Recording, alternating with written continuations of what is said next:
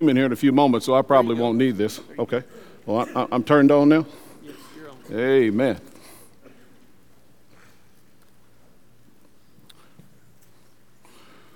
We are sincerely grateful for the opportunity to be in your presence this morning, because my wife and I probably need to be here more than you do.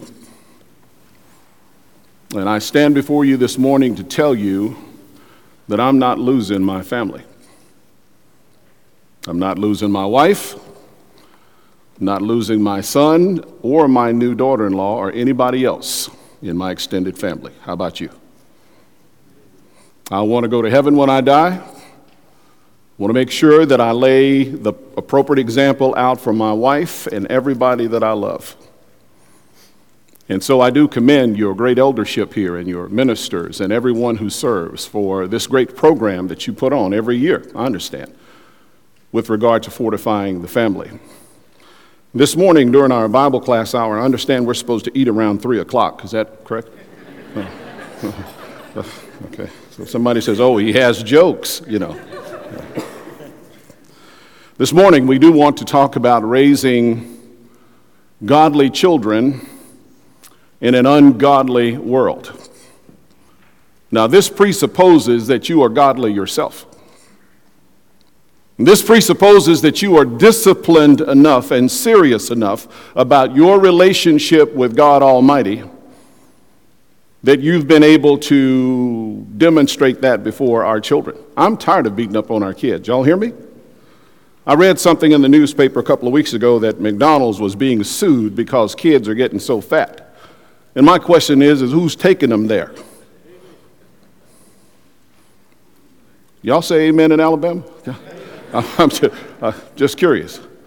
I mean, we're beating up on everybody but the right person, and that's the one that looks back in the mirror. And while our children are leaving our families and leaving our homes in an alarming rate when they turn 18, you and I need to make absolutely certain that they don't turn their back on Jesus because of us. That's why I've told you I'm committed to not lose my wife or my family. Now, my wife is here with me this morning. She's that gorgeous lady that's sitting up here. My wife is just like the American Express card. I never leave home without her. And when I was blessed to live in Nashville, Tennessee, and flying all around the country and speaking, I woke up one morning at about 2 o'clock and I said, honey, from this day forward, if I am ever invited to speak anywhere, you will go with me. And if the eldership would deem that they don't have it in their budget for you to go, then I'm not going. I'm not going to end up being St. Elsewhere and then going nowhere without my wife. Y'all hear me? All you young whippersnapper preachers out there, y'all better listen to this old decrepit preacher. Don't you go anywhere without your wife, because you're not that good. And I thank God that my wife is with me, because you'll find out why she's my better half when you get a chance to talk to her. I'm going to ask you this morning to open up your Bibles to Ezekiel chapter 14. Ezekiel chapter 14, and I know that you understand that faith comes by hearing, and hearing by the word of God. I don't know when was the last time you studied the great book of Ezekiel, but there is something that is mentioned here that is so spiritually scintillating that I want to start my discussion with you with this passage of Scripture. I'm in Ezekiel chapter 14. Would like to start reading at verse number 12. I'll be studying from the New American Standard Translation all day today.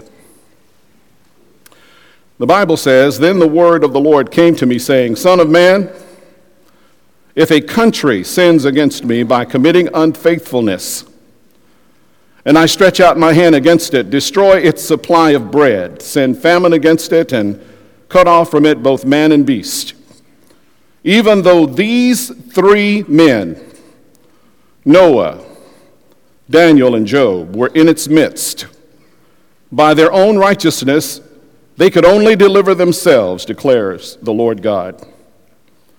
If I were to cause wild beasts to pass through the land, and they depopulated it, and it became desolate, so that no one would pass through it because of the beast, Though these three men were in its midst, as I live, declares the Lord God, they could not deliver either their sons or their daughters. They alone would be delivered, but the country would be desolate. Or if I should bring a sword on that country and say, let the sword pass through the country and cut off man and beast from it.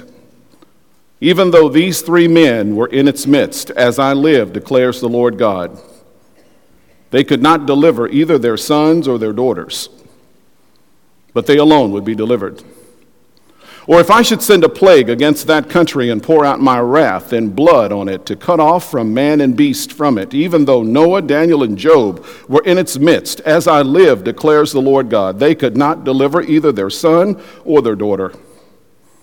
They would deliver only themselves by their righteousness. For thus says the Lord God, how much more when I send my 4 severe judgments against Jerusalem, sword, famine, wild beast, and plague, to cut off man and beast from it. Yet behold, survivors will be left in it, who will be brought out, both sons and daughters. Behold, they're going to go forth to you, and you will see their conduct and actions. Then you will be comforted for the calamity which I have brought against Jerusalem, for everything which I have brought upon it. May God always bless the reading and the hearing of his holy and divine word. What a powerful spiritual triumvirate. Noah, Daniel, and Job. And even those 3 godly men would not have been able to deliver their own children from the devastation that was going to occur. I believe this morning that if you found out that any of your children were in jeopardy, that you would sacrifice your life for them. Is that not correct? And if you wouldn't, you don't deserve to be a parent. And we'll throw ourselves at their mercy and we'll say, oh, I'll die for you. But my question this morning is, are we living before God for them? Because if I were to take these teenagers to a separate room and ask them, is Jesus the Lord of your parents? They tell me the truth. Teenagers don't lie. You know, they know everything. I don't know about Alabama, but they do in Florida. They know it all. But are you and I serious this morning, brothers and sisters, about living before them in such a way that they are inflamed with the love of God? I'm talking about how they get excited when they stick those things in their ears and they, walk around like this and they don't talk to anybody and they watch these movies for hours and they don't go to the bathroom and then they come to the church building and every 5 minutes they have to go use the bathroom. I still don't understand that. Up and down, just like a popcorn popper. They can't be still. And when it's time to sing the songs of Zion, it's almost like they have laryngitis. And I used to get on the kids, but now I'm looking at their parents who come to the assembly without their Bible and they fold their arms and they say, well, you impress me. I'm not here to impress you. I'm here to impress upon you the importance of living before God in a holy way. Because our children are making value judgments every hour, every minute of the day as they watch us. And it's not what we say to them, brothers and sisters, it's what they see us do. That's why I've already told you I'm not losing my wife and I'm not losing my son. When I need to repent, you know what I do? I repent. When I need to say I'm sorry, I say I'm sorry. I don't come up with political expediencies. It's ridiculous because then that's what they will do. And then we wring our hands and go, well, what's happened to our children? Well, what's happened to us? How many grandparents do we have here this morning? Y'all get a double crown in heaven. You will. God bless you for what you do. This is the year and the generation of grandparents. What you guys are doing is just absolutely extraordinary. I'll have a little bit more to say about that before the day is over. The issue of discipline is a double-edged sword. Discipline is what we need the most and want the least.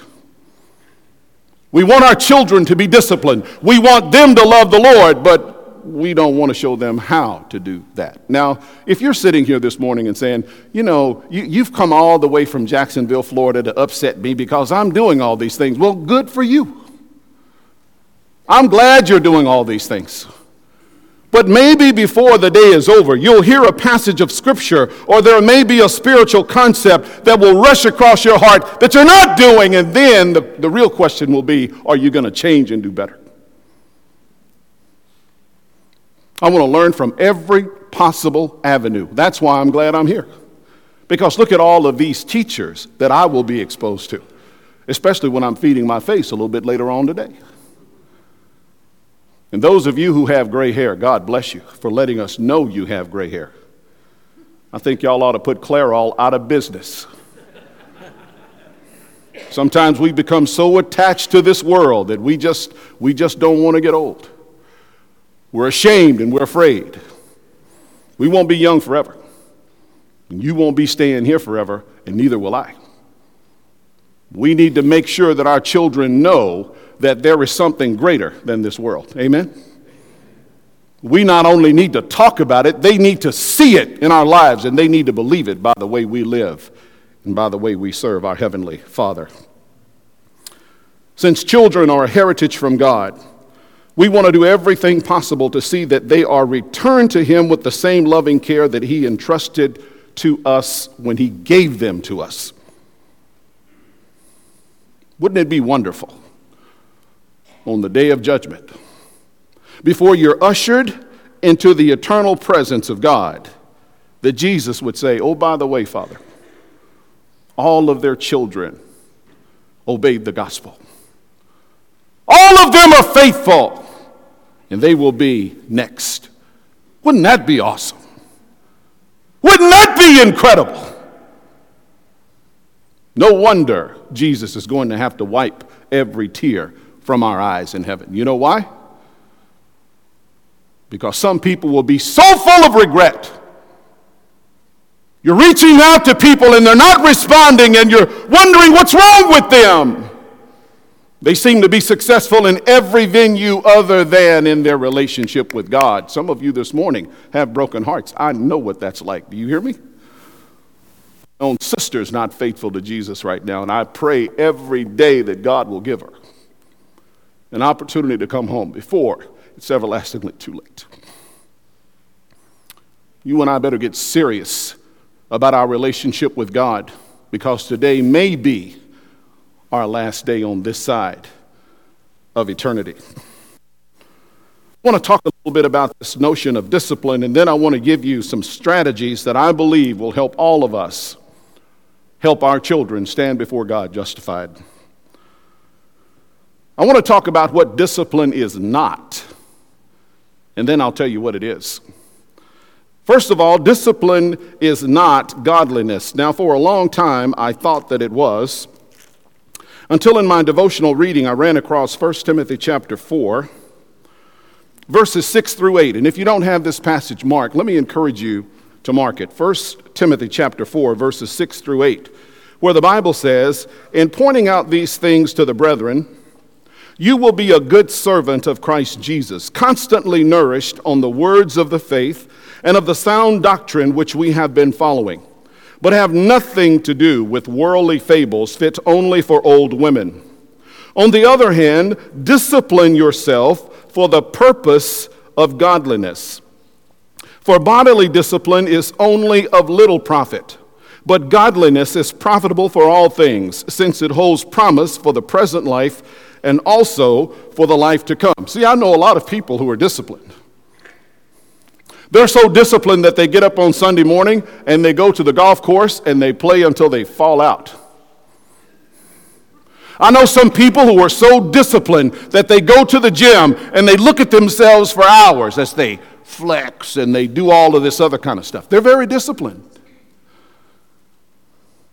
I know some guys who are more concerned about their golf swing than their offspring.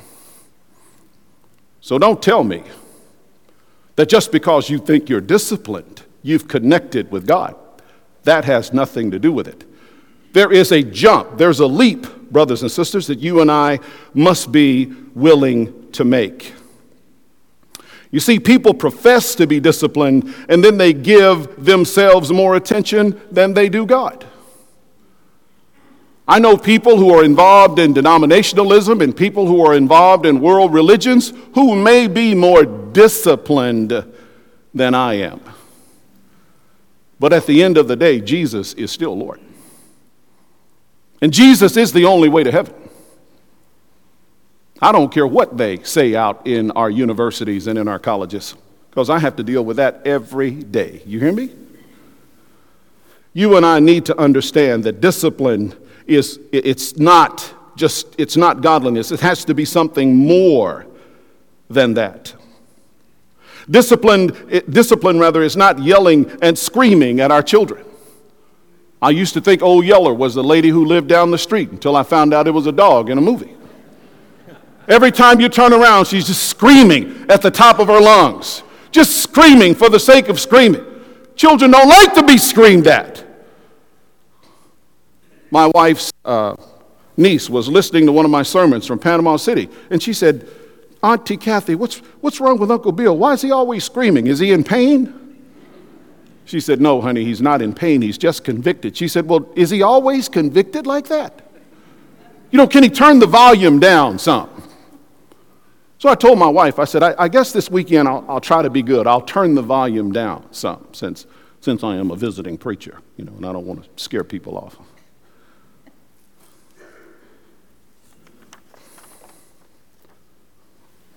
Discipline is not abdicating your parental responsibilities to the youth minister or Bible class teacher. Del Rey is not a drop-off service so that they can raise your kids. Now, I understand that you guys do have a youth minister, and I think that's wonderful. But some parents have missed it. The youth minister is not there to raise your children. That's your responsibility. And you can't jump on the elders to say, we need to have more activities around here. Well, is your house open? Have you laid about, $3,500 on the table and said, take this money and do something special with our young people? Have you done that? Oh, no, Brother Davis, I can't do that. We're living in tough times. Now, I just bought my Lexus and I can't make my payments. Where's the priority? When you look at my personal budget, you will find out what's important to me, right? When you look at our budget at Arlington, you'll find out how important our children are when you look at that line item, won't you? Young people are going, yeah, $3,500, yeah, put it in there.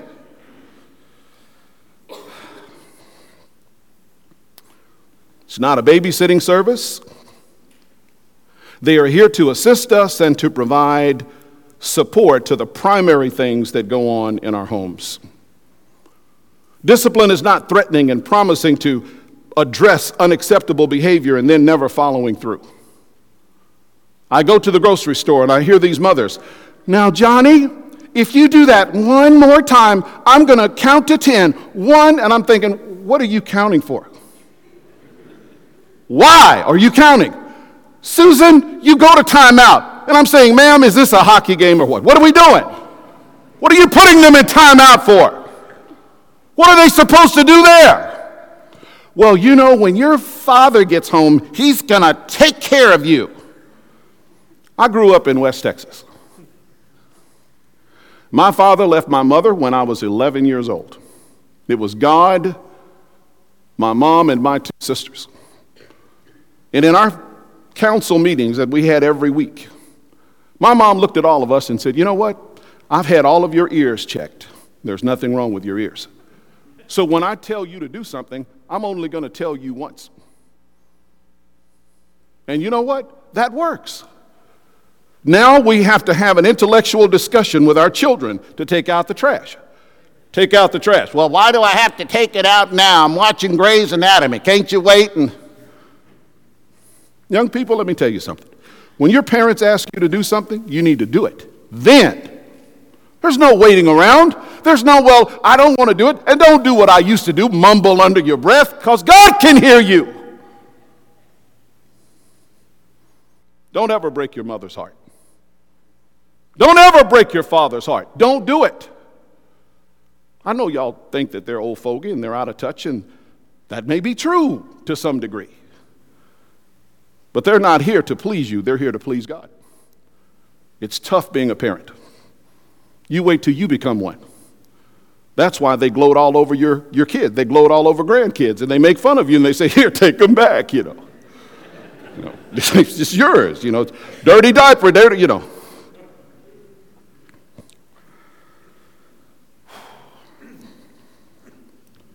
Discipline is not giving your kids all the things you never got when you were their age. When we were stationed in Germany, I went to the base and went to the commissary and went to the BX and bought just about everything in the store. And my wife said, "You have lost your mind." I said, "But honey, this is my one and only child. I want him to have a great Christmas." She said, "This is ridiculous." I said, "It's not ridiculous. He needs a tricycle, and he needs this, and he needs that." And y'all know what he ended up playing with. He ended up playing with the boxes. Because I wanted him to have everything that I didn't have. Access is not the answer, brothers and sisters. Discipline is not cutting your children slack so that they think that you're a cool parent. Well, I get to hang out with my mom. No, you don't get to hang out with your mom. You're blessed to have a mom. You're blessed to have a father, if they're still on this side of eternity. And you and I should never, ever forget that. Well, then, what is discipline? I believe that it comes from the root word disciple, and a disciple is a pupil and a learner and a follower. Because if we don't get this notion of discipline straight in our heads, our children will announce publicly comments like this: "I'm going to my room." And the first time I heard my son say that, I said, "Girl, did I hear him say what he just said? He's going to his room?" She said, "Yeah, that's what he said." So when we had our family meeting, I said, "Ben, I was looking back through the title to this house. And here are the papers, and y'all know how many papers they give you, about 800. So I laid them all on the table, and I said, would you please point out where your name is on any one of these lines?" "Oh, no, Dad, you know what I meant." I said, "No, I don't know what you meant. This is not your room. You are privileged to live in this room by the grace of God. Everything that goes on in this room is just not acceptable for whatever you think should be acceptable. Are we clear on that?" "Oh, yeah. I said, "Well, good. Let's get that straight." And so in my house, there was never a computer behind closed doors. I said, in my house. Now, if that's okay with you, then fine, but not in my place. You want to use the computer, you go out in the kitchen, or you go out in the family room where everybody sees what's going on the computer. We don't do anything behind closed doors in my house. There's no such thing as, well, these are my CDs. No, you're playing it in a house that God has blessed us with, so we don't bring trash in this house. We don't have people using profanity and expletives on music that you bring into this house that God has blessed us with. I don't know what it is. He went through a period that I call temporary insanity. That's the only way I can explain it. This is my room, and these are my clothes. And how much money did you spend on those clothes? None. I said, well, how can they be your clothes? Just because you're wearing them? You need to get that straight, Ben. God has blessed you to even be able to wear clothes and to have somewhere to live. You need to be a little bit more grateful than that. So now, today, I hear him and his wife talking about, we're so grateful what God has given us. And I'm thinking, good, that old boy was listening. It works.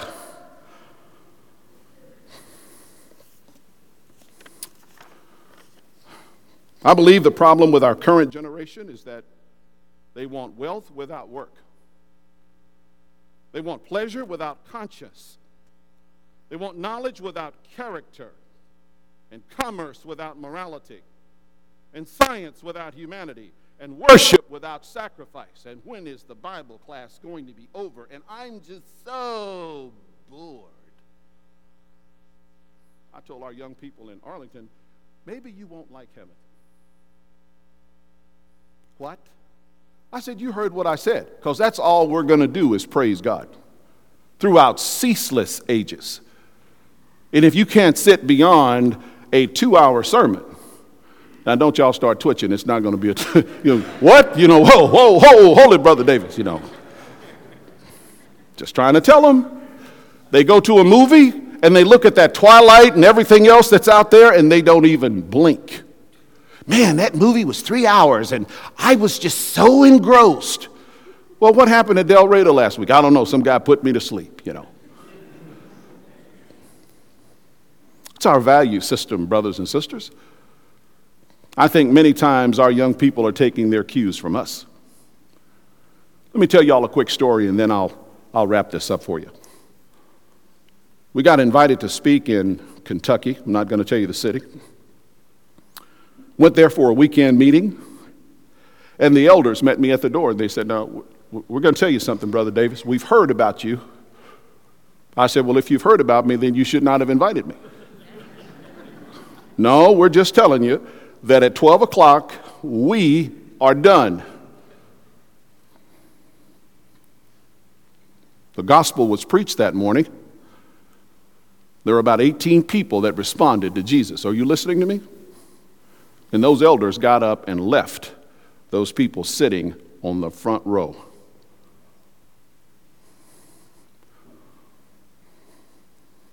I very rarely, if ever, get angry, but I'm telling you that made me angry.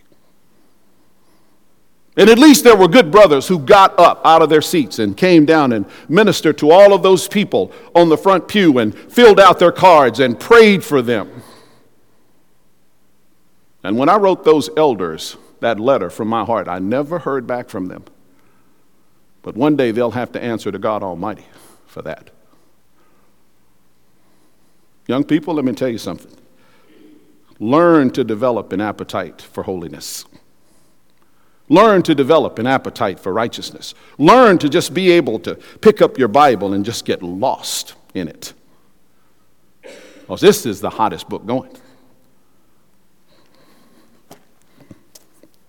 And don't hang around people who don't take this book seriously, because if you do, they won't take you seriously. You live before them in such a way that there is no doubt in their mind that Jesus is real to you and that Jesus is Lord. Now, in light of all of the things that I've just mentioned, what are some of the strategies that we can use to develop this discipline that will help us in our lives and in the lives of our children? In the first place, I believe we need to prepare our children for war. We sing that song, I'm in the Lord's Army. Y'all sing that song? Vacation Bible School, when you stomp around. See, I like the Air Force part, when you fly over the enemy. I really like that, because Jacksonville is full of Navy, and I'm going to be cracking some jokes on them anyway. But anyway, that song is very, very important to me, because it's not just a song. But I've often wondered how many of those children go home from Vacation Bible School and then tell their parents when the kid is being tucked in at night, Mom, I'm so glad that you are in the Lord's army. I'm so glad that you show me what it means to be a soldier of Christ. Because until it translates to them, brothers and sisters, we're missing it. We can take this Bible and we can beat them over the head and quote scripture at them and berate them. That doesn't work. They need to know we're serious about the Lord. They need to know that you and I are involved in a life and death struggle. Now here is a concept that I really want you to take to heart. Would you join me over in Hebrews chapter 5?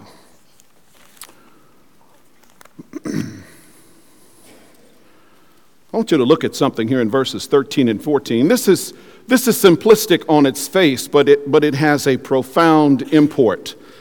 Hebrews chapter 5, verses 13 and 14. For everyone who partakes only of milk is not accustomed to the word of righteousness, for he is an infant. But solid food is for the mature, who because of practice have their senses trained to discern good and not so good.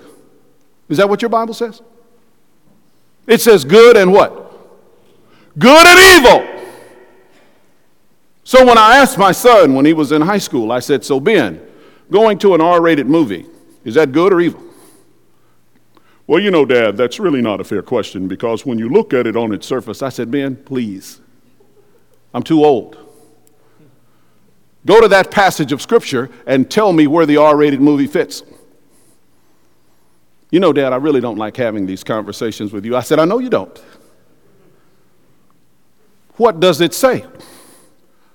When you are spiritually mature, you are actually able to discern between good and evil. Not good and not so good. Not, well, you know, it's bad just because they shoot people up. That's not what the text says. And a person who wants to be spiritually inclined will be so sensitive to the Word of God that they won't put themselves in a position where their integrity will be compromised. Don't you agree? And so we taught our son, you need to make your decisions at the cross. Nowhere else. You want to know how to treat a young lady out on a date? Go to the cross and confer with Jesus. He'll show you how you should act, Ben. He will lay it all out for you. You don't have to wonder what to do with your hands. You don't have to wonder what to do with your body. If you want to discern spiritually, to be able to discern good from evil, it's right in the text. We don't understand, brothers and sisters, that we're in a war and the evil one is throwing everything, including the kitchen sink, at us. And some of us have our heads in the sand as if to say, well, you know, Brother Davis, it's not all that bad. You need to stop overreacting. On the campus where I work, I served 19,000 students. And last year alone, I sat with 5 students across from me who were less than 25 years of age, who were dying from full-blown AIDS, who told me in their cavalier attitude that I'll live any way I choose, I'll do what I want to do. And I said, you know what? There are always consequences for our actions, aren't there? Less than 25 years of age. And we act like we're not in a war. The evil one is playing for keeps, brothers and sisters. We better be playing for keeps as well.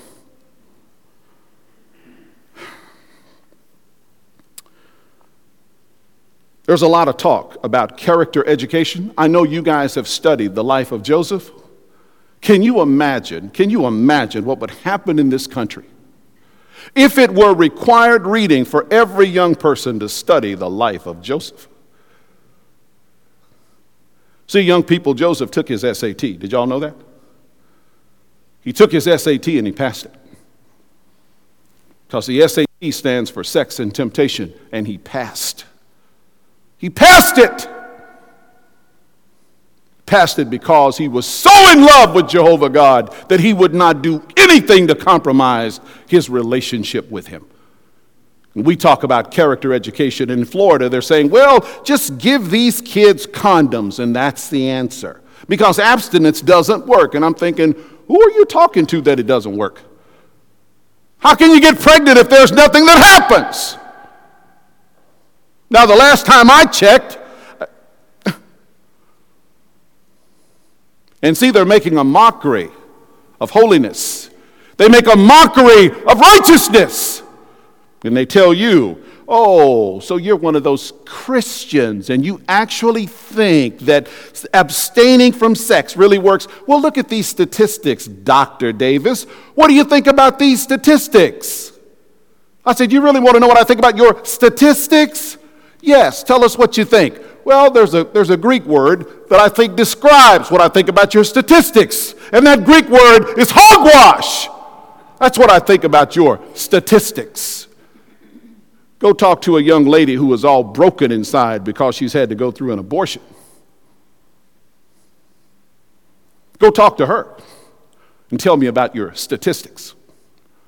Talk to one of the young ladies in Jacksonville. 3 out of 4 teens in our educational system at least have one sexually transmitted disease from chlamydia, and it gets worse. Go talk to one of them. Don't give me a statistic. Give me an eternal soul. It makes a difference.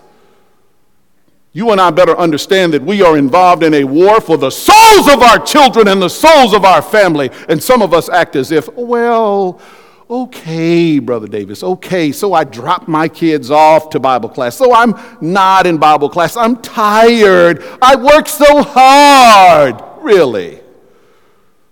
Really now? It all depends on the priority, brothers and sisters. We are involved in a war. And we better not ever forget that. We need to tell them the truth about the evil one in 1 Peter chapter 5. I know we quote it, but our children need to understand who the adversary really is. In 1 Peter chapter 5 at verse 8, the Bible says, "Be of sober spirit, be on the alert. Your adversary, the devil, prowls around like a roaring lion, seeking someone to devour." If you've ever studied anything about lions, there's one thing that they probably really don't appreciate people talking about, and that is that they're scavengers. Did y'all know that? They not only look for the weak among the animals that they dine on sumptuously, they like to take over carcasses that other animals are trying to eat, and then they come in and just, I'm just a bully, give me the rest of the table. And as you and I are skipping along in our walk with God, some of us develop a limp. Some of us develop a spiritual disease, and we're not able to keep up with the pack. And some of us become cast. Those of you who have studied sheep, when a sheep is in a cast condition, that's a very, very dangerous position for a sheep to be in. And if you don't think for 1 minute that the evil one will not take full advantage of your weakness, you better think again. And you know what frightens me the most about our fellowship? Is we don't even contemplate these things.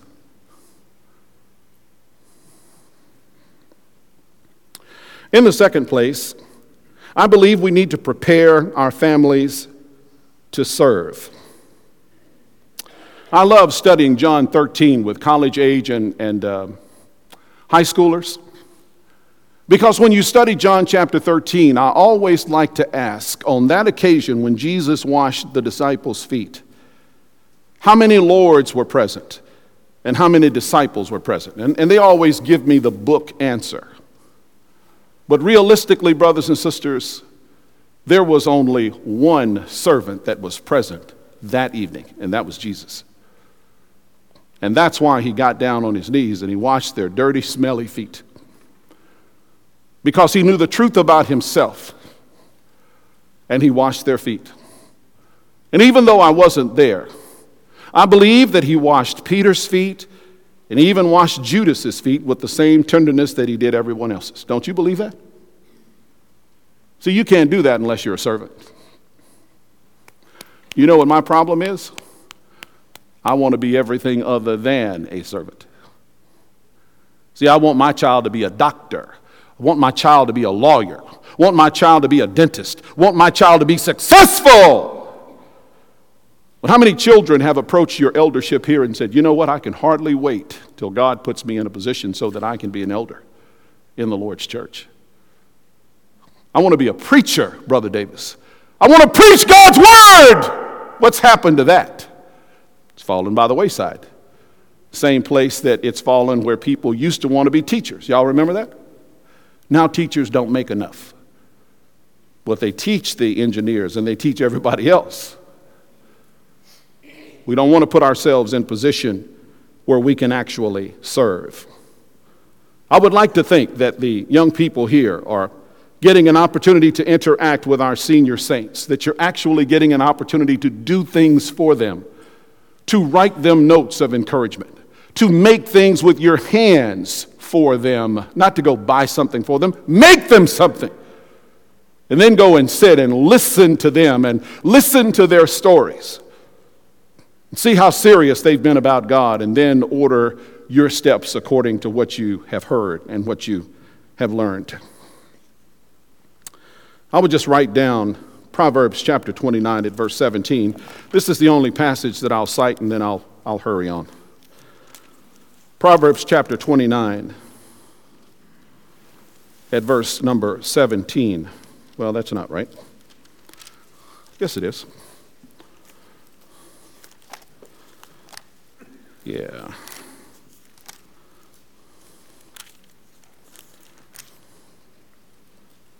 Ooh, look at that.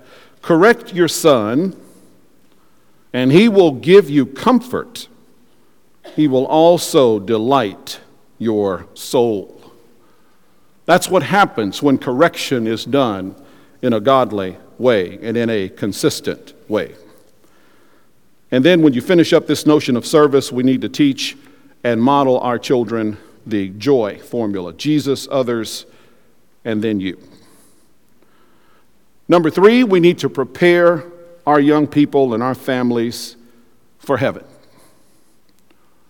I think the greatest thing my wife and I did was to have a serious conversation when our son was in middle school about his condition before God. I don't know if you guys have been in our middle schools lately, but you better wear your flak jacket. And you better pray all day, every day. How many educators do we have here this morning? How many of you teach in middle school? Smart. Ooh, smart. How many of you teach in high school? Good experience? No problems, no issues? Not major. Okay, very good. Any other high school teachers? How about your experience, ma'am? Pretty good?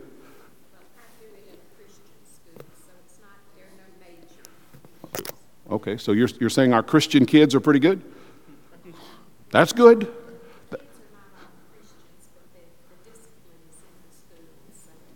Oh, good. Excellent. Very good. Anyone else that's teaching in high schools? Oh, first grade. Yeah.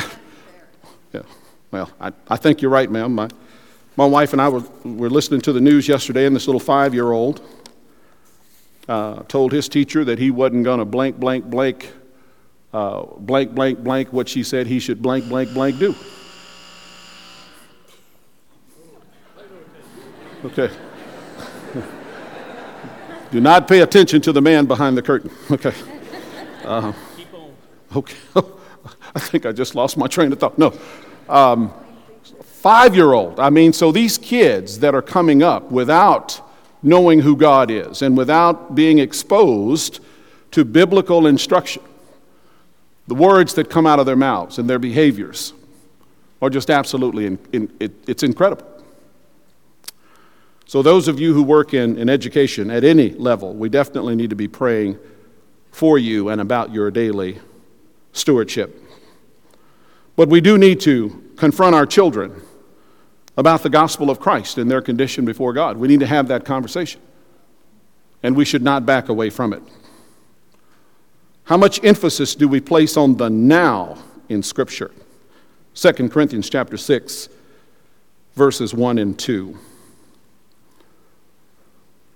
Then let me hurry on to the last 2 points, and I'll just cite these and hope that you'll be able to develop some thoughts as you consider what we have shared with you this morning.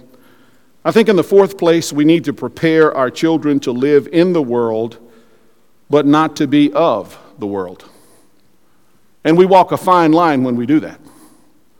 I don't appreciate preachers who jump up and say, well, you got to watch materialism, and you can't have this, and you can't have that. And they have 6 cars at home. Tri-level, out on the lake. And I'm thinking, what's wrong with this picture? Abraham was not a poor man, y'all.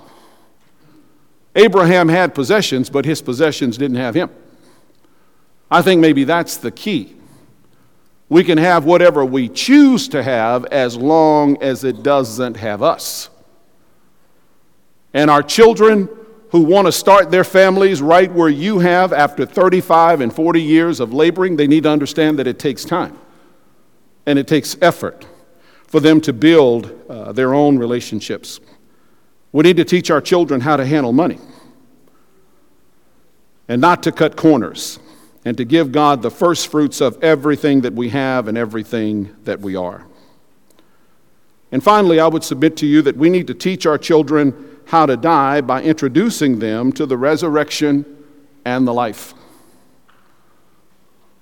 You know, in colleges and universities, the most profane word is death. Nobody wants to talk about it. It happens all the time. But they have such a weird notion of death and dying.